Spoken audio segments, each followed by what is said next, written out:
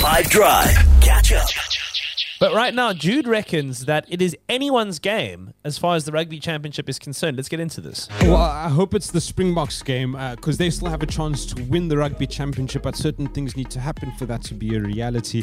And I want to take a look at the permutations in the championship because currently New Zealand are in the driving seat, but it is not a comfortable ride, if you know what I'm saying.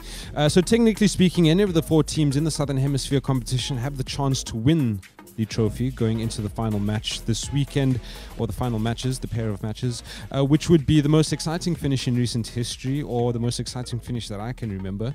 And I think bonus points will come into it just like it did last weekend. Just in case you don't know, it works different in most competitions, but in the Rugby Championship, to earn a bonus point, you need to beat your opposition by 3 tries or more. You also get a bonus point for losing by less than 7 points, but that is not the bonus points that teams want this coming weekend as the championship concludes. So this past weekend in the match between the Boks and Argentina, the bonus point was off the table when there were 10 minutes left, and then 2 late tries ensured that the Boks would earn that bonus point needed to keep level on points with New Zealand. So it all comes down to this weekend. For the Springboks to win the championship, they would have to win with a bonus point in Durban, and for New Zealand it's simple. They would just need to win and hope that the Boks don't pick up that bonus point. For Australia to win, they would need a full house of points victory over the All Blacks and hope that Argentina beats South Africa without a bonus point.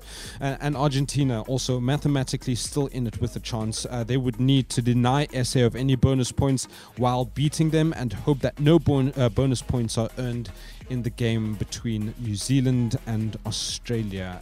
And Australia would need to win that game for Argentina to eventually win their first Rugby Championship. But of course, it is all Bokke in Durban this coming weekend, and I cannot wait for the Gees.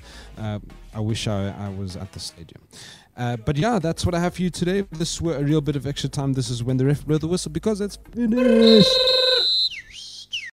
Catch up from some of the best moments from the 5 Drive team by going to 5FM's catch-up page on the 5FM app or 5FM.co.za.